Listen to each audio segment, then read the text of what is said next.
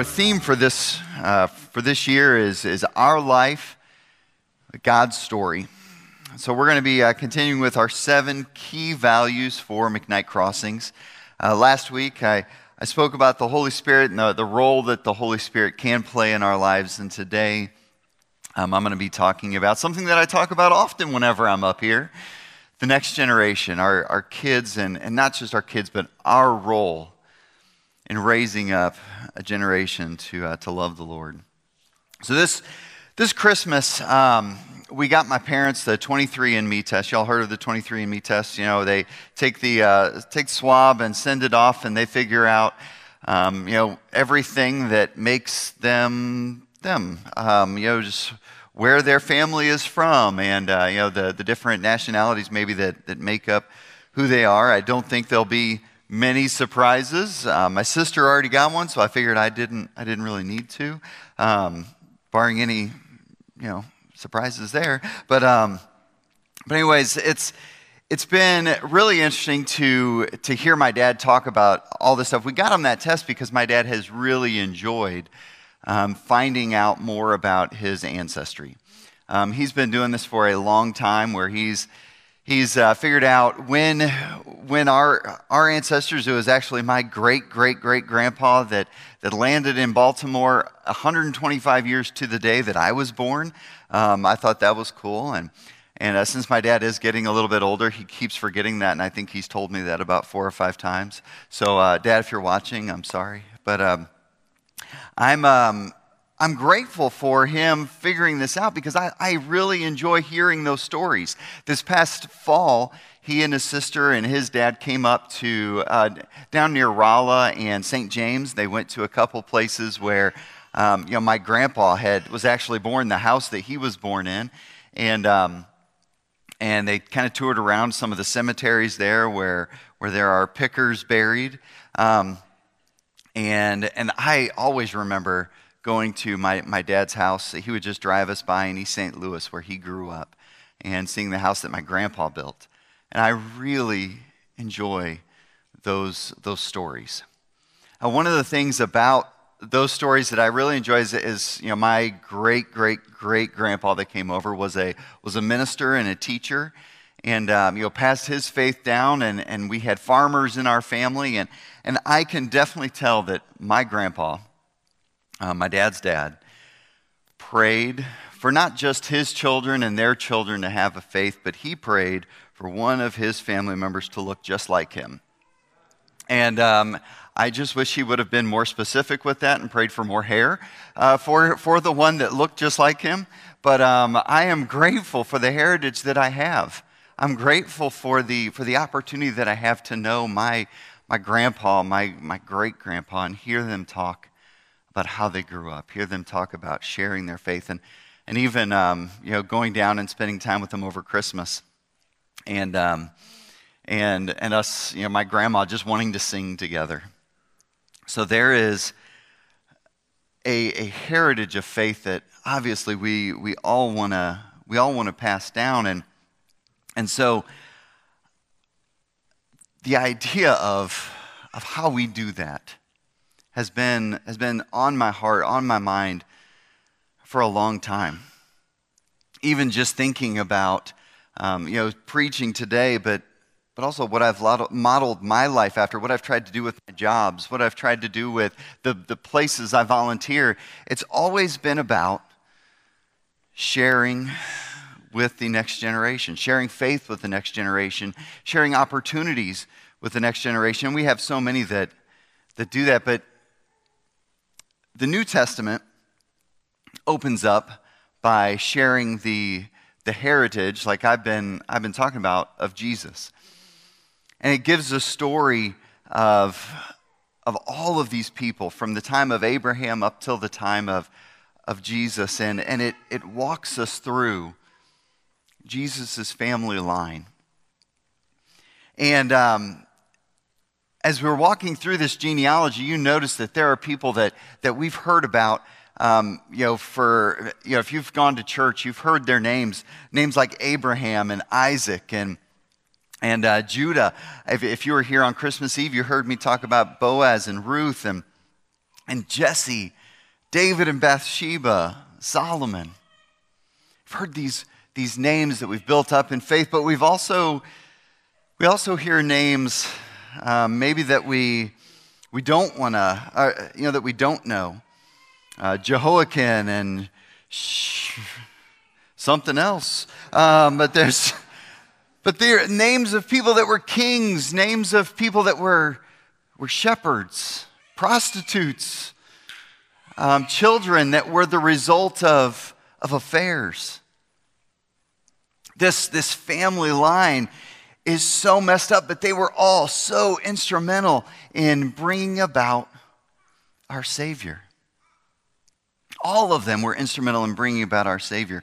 And this story, this family tree is a great reminder. Hopefully it's a great reminder to all of us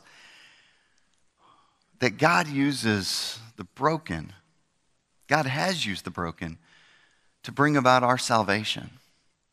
It's not a perfect family line, and so many times we think that if we're not raising our kids right, we are completely screwing everything up. That there's no hope. That if our kid makes bad decisions, that, well, what can I do now? See, and I don't know that should be necessarily, I know that shouldn't be our thought. Because when God first started talking with Abraham, that first person in the line whenever they introduced Jesus' genealogy in Matthew, that first person in line was Abraham.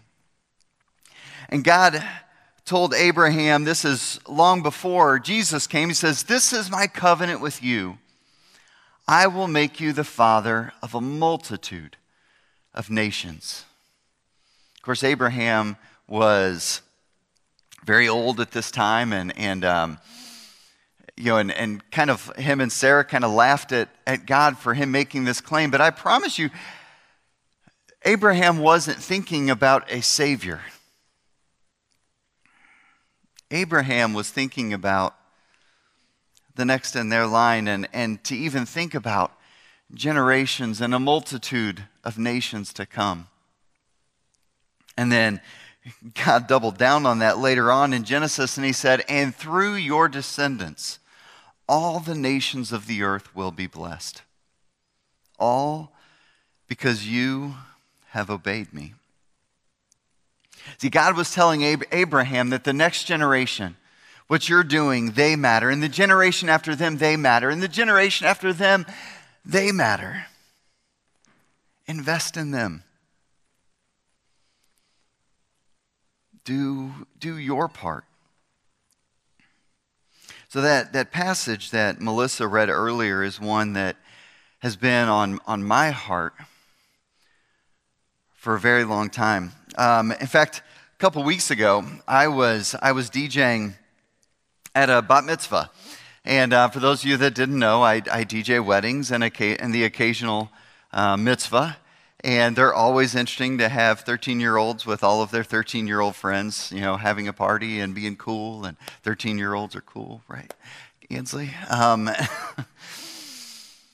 So we're sitting there, and before we get started, I'm walking through the synagogue and just kind of noticing different things. And as I walk from room to room, I notice something small on each doorpost as I'm walking through. And at first I'm like, oh man, what is that? This is interesting. I wanted to go find somebody and ask them, what is that? And I keep walking around, and it's on every doorpost that I walked by. Going into the bathroom, there was one of those right there. And then it hit me. Deuteronomy chapter 6, verses 4 through 9. I'm going to read it again. "Listen, O Israel, the Lord our God, the Lord alone. And you must love the Lord your God with all your heart, all your soul, all your strength, and you must commit yourselves wholeheartedly to these commands that I am giving to you." He's telling them, you need to do this. "Repeat them again and again to your children. Talk about them when you are at home and when you are on the road, when you're going to bed and when you're getting up. Tie them to your hands and wear them on your forehead as a reminder. Write them on the doorposts of your house and your gates. Those bracelets I was talking about last week, those WWJD bracelets, just those reminders. So how are we reminding ourselves? Are these things that we are continually going over at our homes? Parents, I'm talking to you about this one. And see, as we teach our kids in our homes, the things that we teach them matter. So as we're raising the next generation, because we've said that this is something that our church believes in. We've said it, but I believe we show it a lot too. But in order for the church, in order for this McKnight Crossings family to really take hold of that, it needs to happen within our homes. So I want you to think about your actions. I want you to think about the things that your kids see you do. I want you to think about what is our daily routine? What are our habits at home? What are the things that we invite our kids to be a part of? Phones in hands is something that my kids might see a lot from me. Sometimes I need to rest. Sometimes I just do different things. I love when they catch me doing my Bible reading before they wake up or as they're eating dinner. Maybe I'm listening to it that day or breakfast, not dinner. But I love whenever they're able to see that. But what am I calling my kids into? What am I doing at home, like that verse was saying? How am I committing myself wholeheartedly to the commands to love the Lord your God with all your heart and all your soul and all your strength? God was showing Abraham. He was telling his people through those verses in Deuteronomy. We saw them later in Deuteronomy 22. We keep seeing them again. That raising up the next faith generation is not just important, but it's vital. It is of utmost importance. See, his genealogy mattered. Abraham's genealogy mattered. His descendants after him mattered because it led to many, many nations, just as the Lord had promised. But it also led to Jesus, blessing all of those nations. But Jesus is not where the next generation stops mattering. Mattering? Doesn't stop to matter. Because as Jesus is preaching these sermons, as he's talking to the people in the Sermon on the Mount, as he has masses around them, these people want to bring their children to him. And as they bring their children to him, what he does is his disciples start to rebuke those that are around him. And Matthew tells us that Jesus looked at them and said, "Let the little children come to me. Don't stop them, for the kingdom of heaven belongs to those who are like these children." They have something to teach us. Again, your children matter. They don't matter when the church becomes theirs. That is one of the phrases that I can't stand probably the most is they are the church of tomorrow. They are a part of our community today. See, one thing that I've preached for years is that we need to have this community that our kids want to be a part of. And besides parents and grandparents, you matter to the faith walk, to the faith journey of these kids. You matter to what they become. See, it's great for me to be able, and I can model it all I want to. It is great for me to tell my kids, it's great for me to look at Kennedy and say, You need to engage with some of these people that are here. Maybe your teachers or some of the chaperones. You need to get to know them better. You need to talk with them about your faith. It's great for me to say that. But if I can get other people to go up to Kennedy. I'm thinking about some of the women that are in my small group. Whether it's Melissa or Tara or Paisley or Angie. And Hannah. If I can get these women to go up to my daughter, which some of them have, because they understand this desire that I have for them to be in my kids' lives. If I can get them to come to my kids and show them that they are important, to show them that they are loved, to show them that they are cared about, that is inviting them into a community. Not just saying we want you to be a part of it, not me telling them this is important, but it's somebody else saying, I care about you.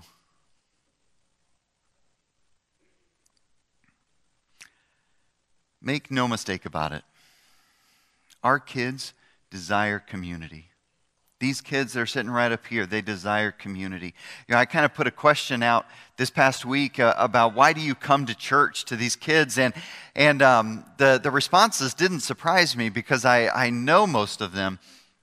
But some of them were, a lot of them had to deal with being with each other. I come to church so I can be with my friends. Come to church so I can be in a community that loves the Lord, so I can be encouraged, so I can get to know God better. But the overwhelming theme of the messages that I got texted to me and in the group me was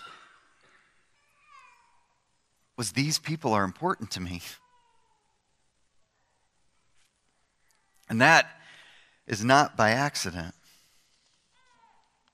They want community, and they're going to find community. I believe that the community that we have is different. I think it's special. Not in the sense that people care about other people, but in the sense that we have something different to offer. Most communities that you find offer that belonging.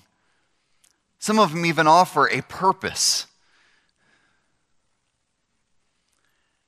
But do they offer that opportunity for a relationship with Jesus? Do they offer salvation? That, for me, is what drives this community over every other community. And are we placing importance on that community?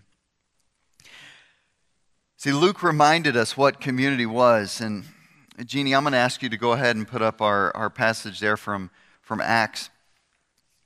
At the end of Acts chapter 2, after thousands had been baptized, the Holy Spirit had come on that time of Pentecost. It says, all the believers devoted themselves to the apostles' teachings and to fellowship and to sharing of meals, including the Lord's Supper, and to prayer. A deep sense of awe came over them as the apostles performed many miraculous signs and wonders. And all the believers met together in one place and shared everything they had. They sold their property and possessions and shared the money with those in need. They worshiped together at the temple each day. They met in homes for the Lord's Supper and shared their meals with great joy and generosity, all the while praising God and enjoying the goodwill of all the people. And each day the Lord added to their fellowship those who were being saved. These people, they knew one another. It wasn't a hi, how you doing? It was, what do you need? I know you, I know your family, and I want to be here for you. Come to my house and let's worship around our table. We need to know these young people, not in passing, but know their name. We need to know what they're struggling with.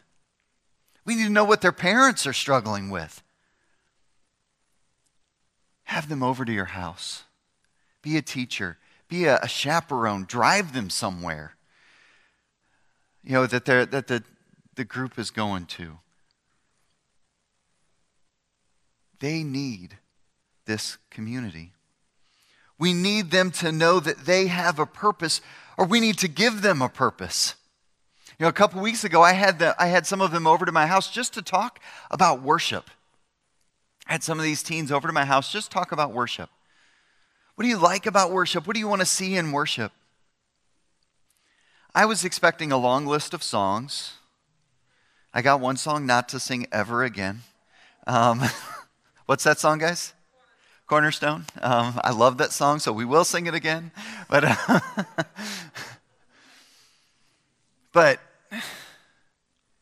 the other things that they shared with me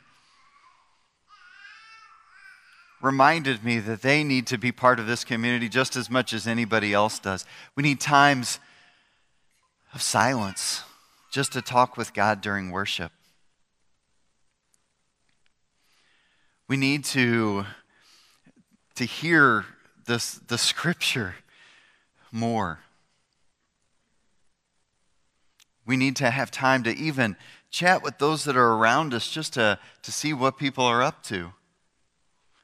They want to be engaged in community. They just need to be invited. They need to be welcomed. They need to be given a purpose in what we're doing. And I know that they've had that.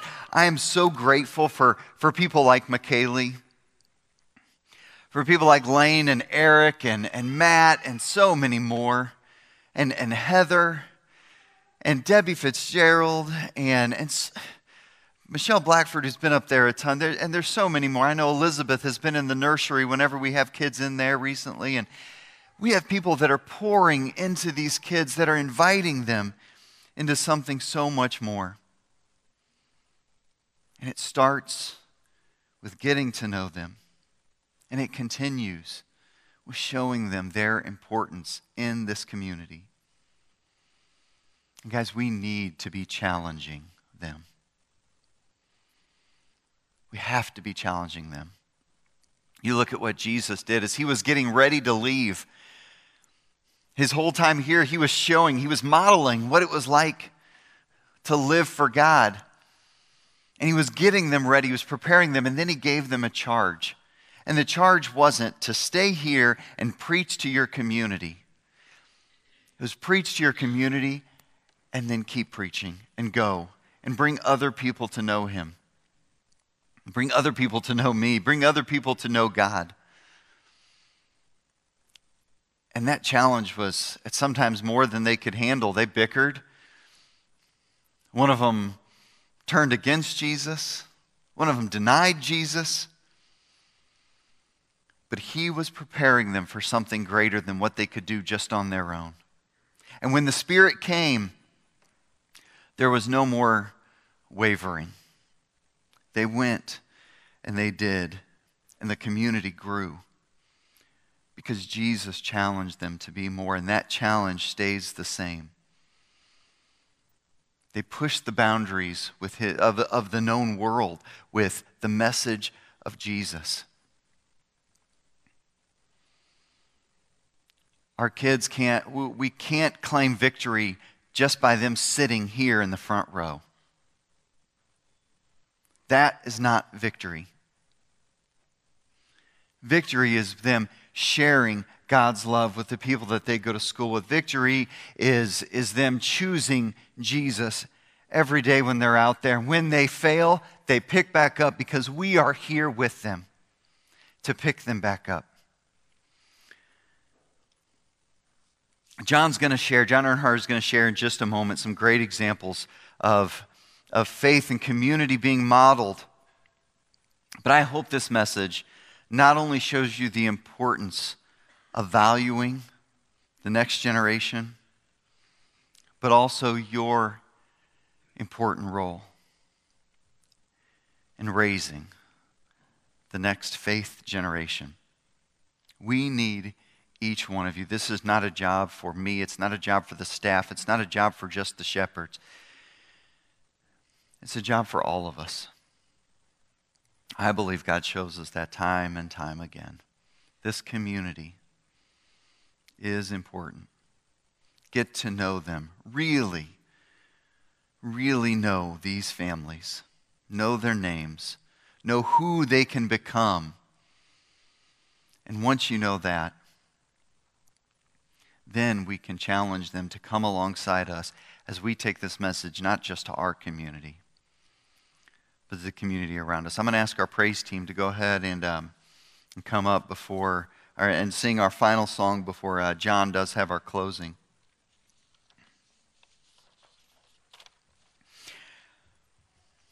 And I hope that we can raise a song for these kids to see, to be not just an example, but to be leaders in this. Invite them to something so much more than just coming to church, but to being a part of the community. You know, last week I got, and I'm gonna call him out because I've had a few people talk to me about that have shown this before. Last week, Spencer called me up or texted me, and he said, hey, would it be okay if I took Ian to the batting cages? So simple. And I said, yeah, absolutely. He said, before I leave, I want to make sure that I have an impact on somebody. It's not because Spencer just had this bright idea. It's because people have been that in his life. And that community continues to grow. People pouring into kids and them pouring into kids. That's what we're inviting you to. Something so much bigger than ourselves that lasts longer than we can think of when we talk about many generations. We're talking about Jesus. We're talking about a community of faith that can't be done in our homes. But it can be done around our tables whenever we invite people into them. We need each other. I'm going to ask you to stand. I'm going to say a prayer before we sing this next song. God, thank you for blessing us with this community, but thank you for reminding us of the importance of raising a generation to love you, showing them the importance of community, showing the importance of pouring into others. God, it is not just about ourselves, and we thank you for reminding us that. Thank you for people that have poured into me, and thank you for giving me people to pour into. God, help us to never see that stop. God, we love you, and we lift this song to you. We raise a hallelujah to you, God, because you are a king worth praising. You are a king worth fighting for. You're a king worth fighting for our next generation for. God, we pray all of these things in your Son's holy name. Amen.